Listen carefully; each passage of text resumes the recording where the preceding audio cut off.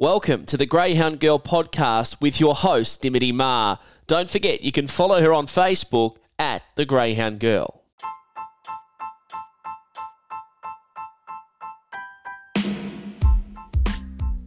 Hi everyone, on this episode of the podcast I catch up with Hunter Valley trainer and breaker Tony Forbes, who took out the Squizzy final at Taree last Wednesday with the talented chaser Wefferley Shield. We had a chat about what it was like to win that feature race and also touched on his many years of experience as a breaker, which I'm sure will be helpful to anyone looking to pick up the lead and collar. I hope you enjoy this episode.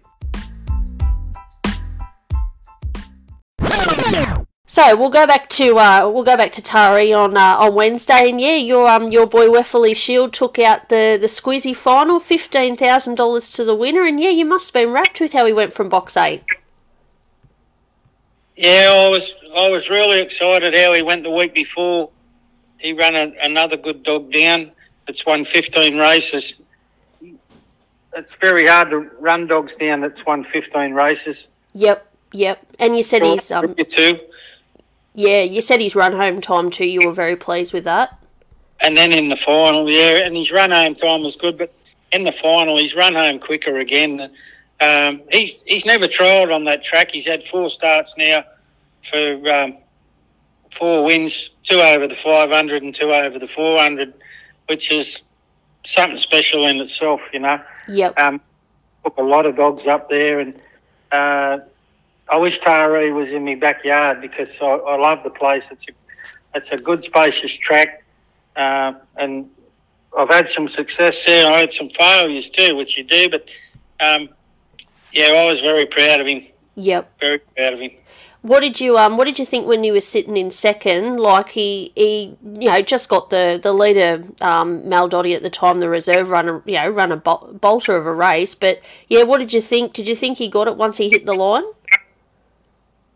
No, well, where I was watching it, going towards the bullpen where I was watching it from, I sort of give him a bit of a shout between the turns. I said, and his kennel name's David, and I said, get after him, Dave.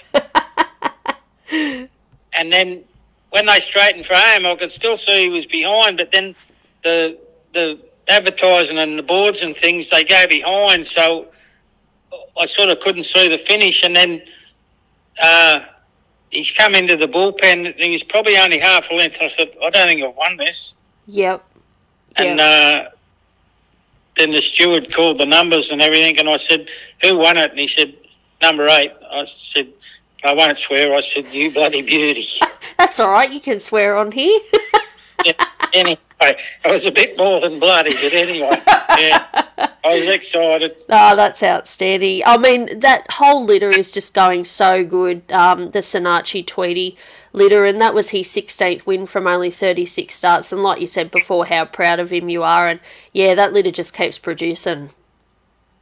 Well, I'm sitting here watching the football and the races, and Sharon won another race tonight with Gypsy Flyer. Yep. And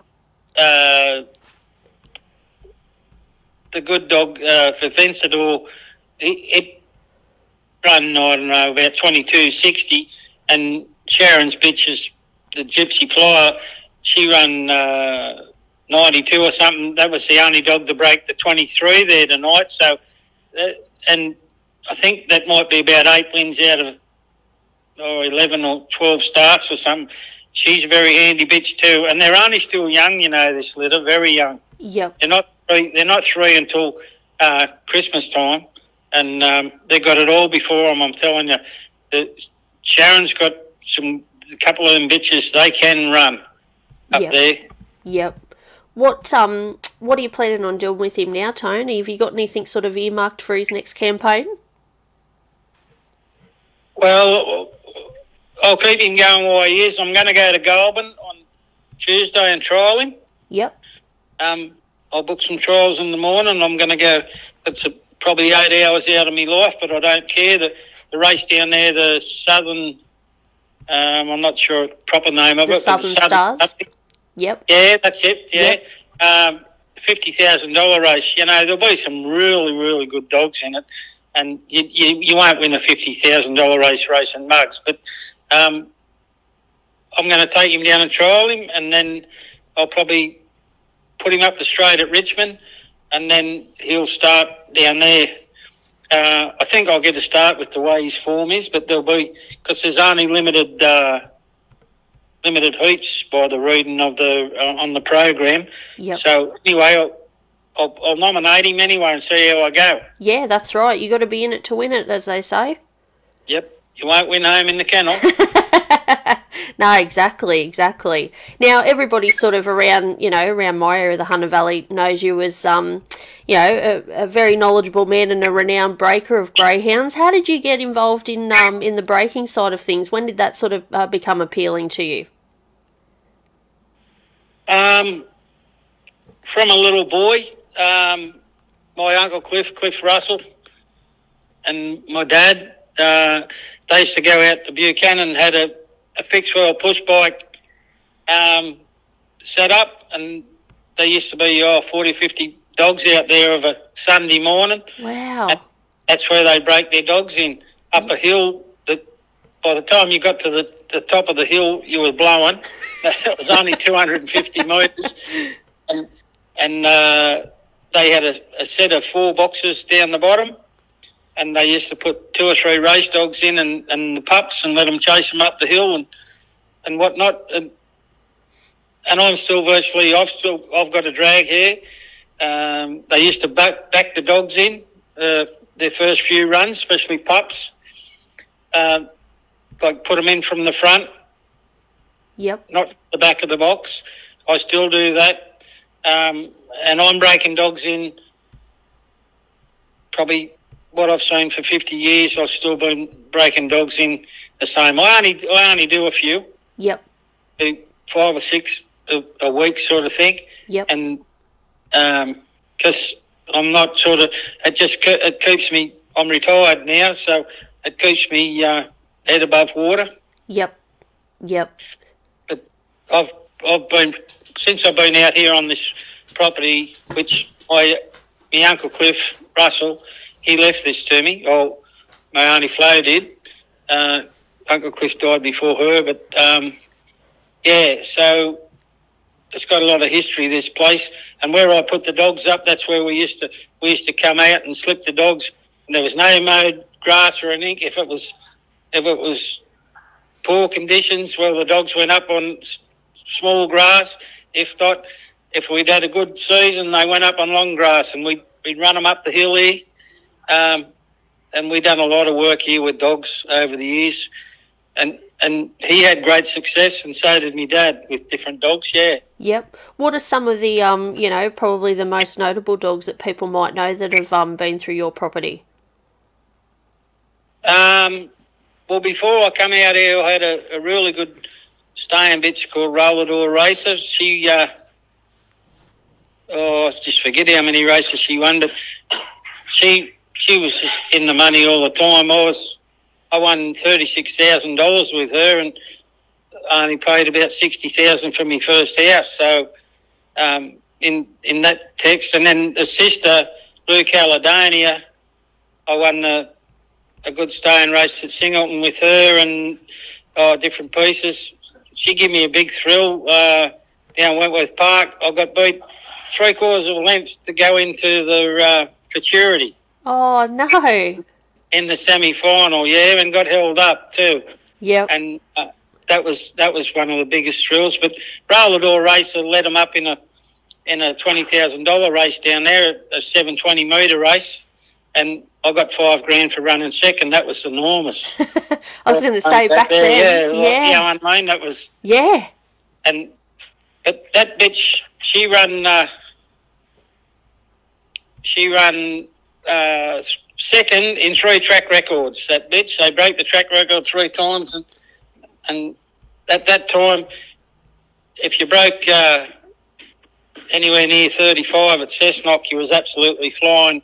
And she got down there a couple of times chasing really good dogs. Yep. But when I started, I had a dog called Hunchback Boy. I got off Johnny Drinkwater, which had Abernathy Trial Track. Great people, Johnny and Margaret. And we used to leash dogs back then. And I had my eye on this pup in the runs that they had when they had up down there, and I ended up leashing him. and I won his first. He was my first dog that I trained outside of sort of Dad and Uncle Cliff, you know. Yep. And I won 3 races, his first 3 races with him. He was a real handy dog. I won a couple of free-for-alls with him, and really good box dog. Yeah, nice. No, very good. Over the years, I've had some. I had a dog. I was trying to remember his name the other day. I was telling him about a red dog that if you break 29 at Beaumont Park back there in them days when Beaumont Park was going, you were absolutely flying. And as a young dog, he ran 28.70 a couple of times, and I had him set up for a race, a maiden heat and final down there, and he broke his hock in a 4-dogger the week before it. I could have cried. Oh. But yeah, we've all got sad stories. Yeah. But you remember the good times more. But no, I've had some handy ones over the years, some handy ones, and had some duds like everyone else. That's right. It's not. Racing's not for all of them. No, it's not. And yeah, but they're great. They're great dogs. Who, yeah, this adoption program and things and that they got now, it's really good because, like, I've had a couple of old dogs I've kept here, and you don't want to see them rot in the yard. You know, like you can't do them justice in the yards. You try to. I had a good dog. He only just passed away not long ago. Morningtown man. At the time, I was working down the coal loader and that, and I let Neville Broadbent. Oh, I didn't let him. I asked him would he take him up for the Butch Monthly, and he won the Butch Monthly with him. But that dog, they tell me, he was the only dog I started in the year before, and he ran 3rd in the heat. Anyway, he done a wrist, and I put him out in the paddock for 6 or 8 months, and I brought him back in. Anyway, I was through work and that, I couldn't get up there, so I said, you want to take him up? He said, oh, I don't know. And a real good mate of mine he is. And I said, well, I'll take him into Cessnock and trial him. And I said, what do you think? He said, has he had much work? I said, no, not much. So we took him to trial in there, and he ran about, if you break 16, you were going really good. And I think he ran about 15.65, and Neville said, yeah, I'll take him. Nice. So he went up there, and it was a big thrill. He won the heat in 21.72, and I think he won the final in about 21.73. And Neville had him for about 12. He only raced for about 12 months, and he won 14 races with him. You know, it's a credit to how he had the dog going. Yep. But yeah, he passed away on the property. So did Rollador Racer and Blue Caledonia. They're buried out the front of my house. Oh, nice. So, yeah, no, lovely. Going back to your break-in, and I mean, I see more and more people sort of starting to, you know, with obviously the rising cost of living and all that, it you know, kind of makes sense, but a lot of people have started sort of breaking in their own dogs and, you know, learning the process of it and all that sort of thing. What, is there 1 or 2 things you can touch on that you found, you know, just work for you when, you know, you're breaking in the dogs, you know, just to help them, you know, learn what it's all about? not too much squeaker. Let them chase. Yeah, right. Let them chase more than catch. Let them chase. Because in the wild, how many times do they chase before they eat? Yep. So let them chase, not catch. And back them in the box. So first, when I come here, they have 2 or 3 hand slips, and then they have 3 from the front of the box, and then 3 from the back of the box, and then I'll do a little bit of work on the bull ring, and then they just to show them they're chasing something that's higher up now, because all the laws are higher than they used to be. Yeah. And they've got the hoop arm, so it's a different setup. What they're chasing's up in the air from the drag. So sometimes it takes a little bit of time to get them to adopt to the hoop arm rather than the drag here, see? But anyone doing their own dogs, back them in the box. You got a single or a 2 box, you can back them in. put the lids down, keep them at the front, and because that's a habit you want to make with them, is bring them at the front to the front of the box, so they're right at the front and they've got their head down. Dog can't jump without his head. If his head's up, he can't jump. Don't matter how good he is, he doesn't jump. He's got to have his head down, his bum up, and he'll come out them boxes flying. Yeah, right. Yeah, that's an interesting point you make about the squeaker, because I know, like, you know, when I've asked people for advice, they go, oh, you know, put the squeaker in with them early, you know, and, you know, sometimes people get a little bit paranoid. They go, oh, they're not really interested in the squeaker, I'm really worried, and that sort of thing. But yeah, you obviously, it's not an overly big concern to yourself. No, I see videos and things and people selling pups and that with the dogs going on the squeaker. But if you watch the video carefully, you'll see 3 or 4 of the pups are not interested. Yeah. Because they go in and they're gonna get hurt. They get knocked around. They're not as aggressive as some. If you're going to give the pups squeakers, give 1 or 2 at a time. Get on the other side of the fence and let them all have a look at it and run up and down and that. They don't need that much until they get to an age where they're really going to gallop, and you know, anywhere from sort of 12, 13, 14 months on. I don't like breaking dogs in too early, especially a bigger dog. They're not developed properly. Me too. And yeah. they're not mature. Yeah. They're still puppyish, and as you hurt their confidence when they're young, and it stays with them for a while. That's my opinion anyway, but for what it's worth. But no, but chase.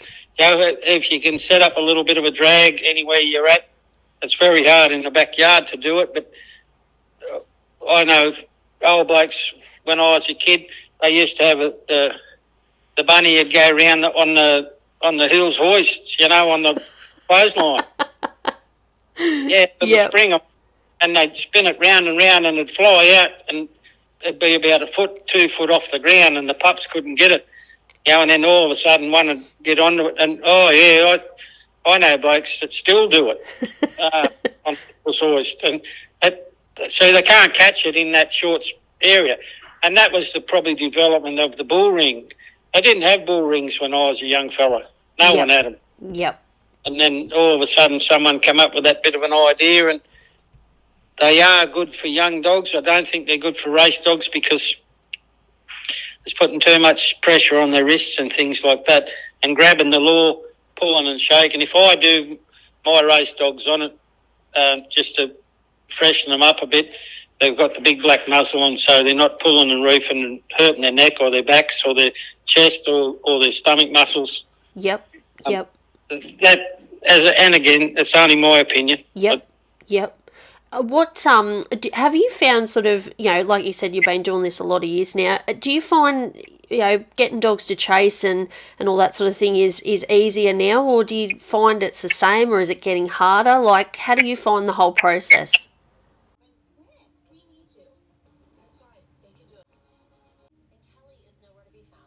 And probably for the better, but it doesn't help, you know. And that's if you limit your dogs to, as I said, let them chase but not catch. Yep. And you get good chases, and you'll go all right, because a lot of the dogs now, I don't think they've been educated properly, and too much squeaker and too much. Every time they trial them, they run onto the arm and fight back, or whatever you want to call it. And sooner or later, there's no interest there for the dog. Yep.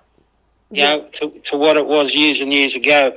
But you've just got to adapt. But I like using a lot of noise. Yep. With work of the different noises, and you'll find that the different noises stimulate different dogs, and that's why we've got to have. I've been having a bit of a talk to the stewards and different people. We have to have the squeaker that's at the tracks uniform. So if you're trialling it Cessnock or Maitland, or you want the same squeaker if you're going to go and race down at Bulli. I went down to Bulli here a few weeks ago racing the dog, the Weffley Shield, and the bloody squeaker weren't working at all. When I went down in the final, it still wasn't working. They were going to fix it. A $65 squeaker, they couldn't have it running, have it working. That's no good. That's no good for the game. Yeah. If you're educating your dogs on noise, we should have it uniform. Yep.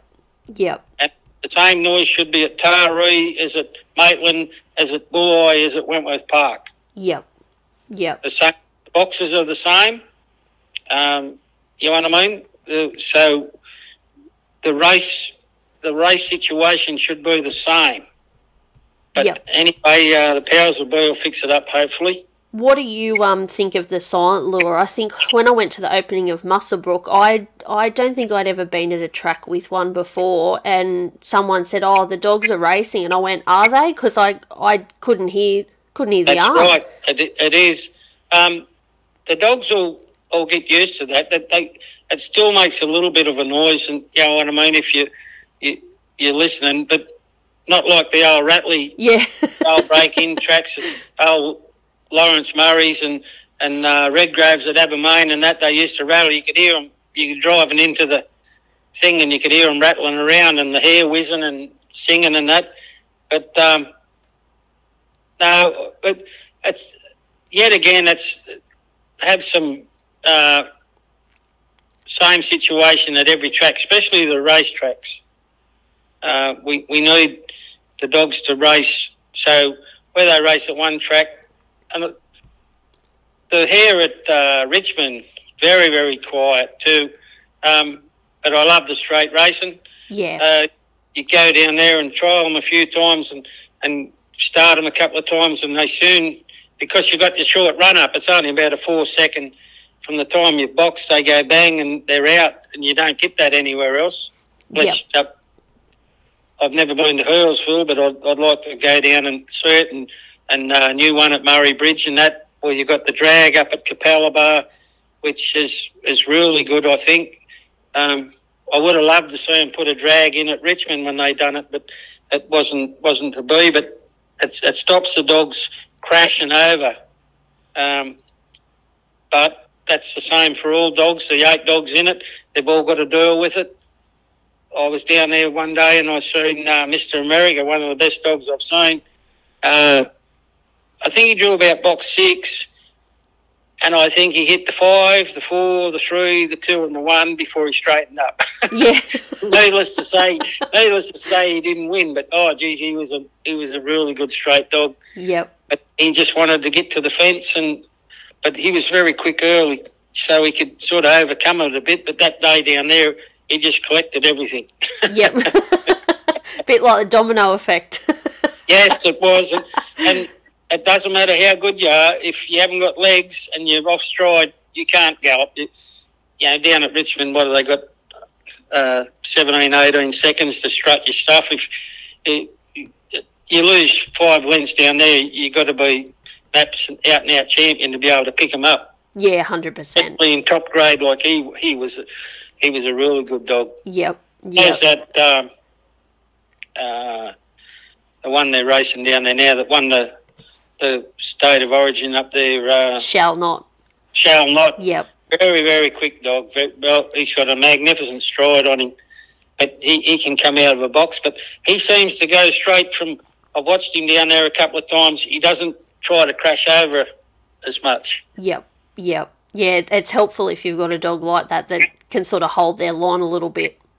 That's right. Run straight. Yeah. He could have run straight out of any box, but he's a very quick dog. It's only a matter of time before he breaks a record at Richmond too, I think. Yep. Yeah, you'd think he'd have to go close pretty soon by the looks of the way he's going. It's only the weather and the state of the track, I think, that it'll hold him out. Yeah, that's Very right. good dog. Yeah. If somebody came to you and said, I've got a really bad box dog, and what advice can you give me to maybe help them? Are there some dogs that just can't be helped no matter what you do, or do you believe that every dog has some sort of improvement in them if they are got poor box manners?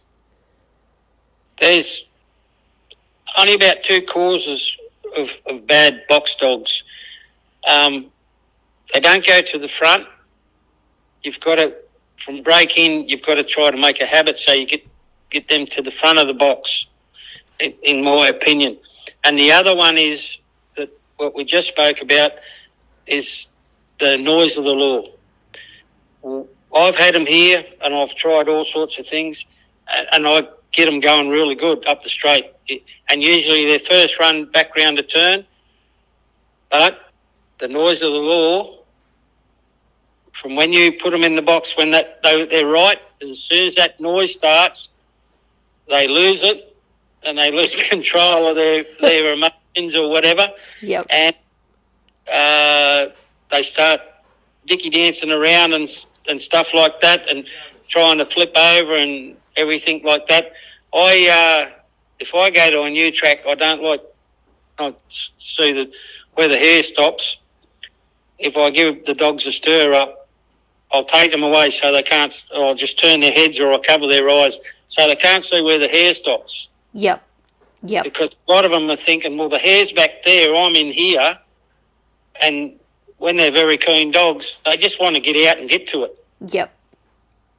But the noise, I've had over the years, different blokes have brought dogs out, can you do something, Tony, and such and such.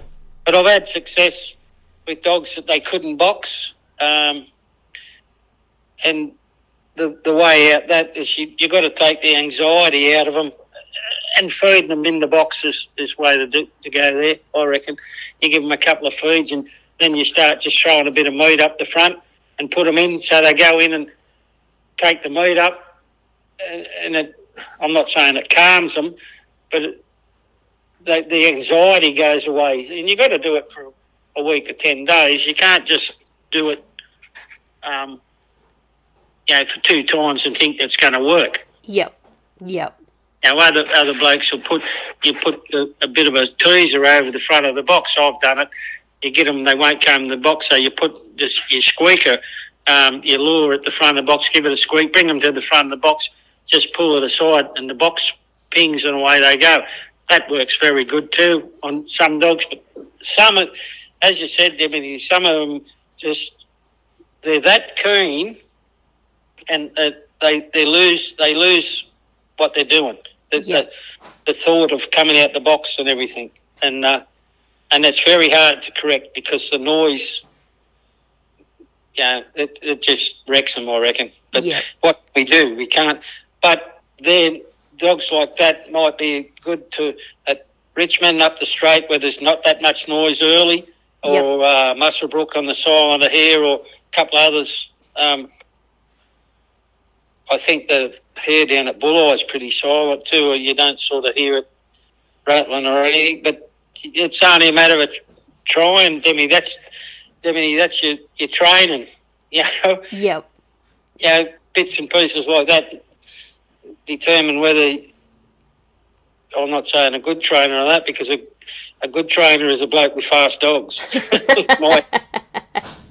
No, that's a good point. And you'd probably know more than anyone, if you do have a dog like that, whether they, a bit tedious with boxes or, have a bit of a trouble getting them to chase and that sort of thing, you probably can reiterate, you got to be patient with them.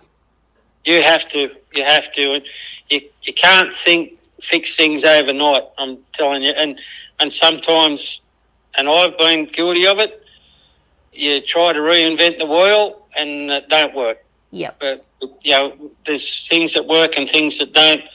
And, let's try this, let's try that. When they get to a certain stage, you're just making the dog worse. Yep. You're just making them more anxious and more, sometimes they're better off just sticking them in the paddock for a couple of months and see if that, especially when they're young, let them mature a little bit. Yep. And see if that works. But, you have to be patient with them. And every single dog's different. Yep. They are. And if you think you're going to have a kennel full of dogs and train them all the same way, you're kidding yourself. You would know that better than anyone. Well, they're all different. Yeah. They want to get out for a pee and go to the toilet and that. They're all different. I let my dogs out 5 times a day, so they get regular. When you first get your break-ins, they're dirty in the kennel and stuff like that. But by the time they go home, they got used to the routine, and that's. I don't know too much about training dogs, but you can't have them busting to go to the toilet. Yep. That's only causing anxiety and stress, and that's what makes dirty dogs, I reckon. And then and they get into a habit again, and you've just got to. Well, you know yourself, Dimity, if you want to go to the toilet, you've got to go, don't you? Having Crohn's disease, I certainly do. That's right. I'm the same. And if you can't go, you start. There's all sorts of thoughts start going through your head. I don't think dogs are much different. Yep. No, that's probably a good place to end on. Thanks for listening to this episode of the Greyhound Girl podcast and for your ongoing support of not only this podcast but of greyhound racing in general. Remember, you can follow Dimity at the Greyhound Girl on Facebook.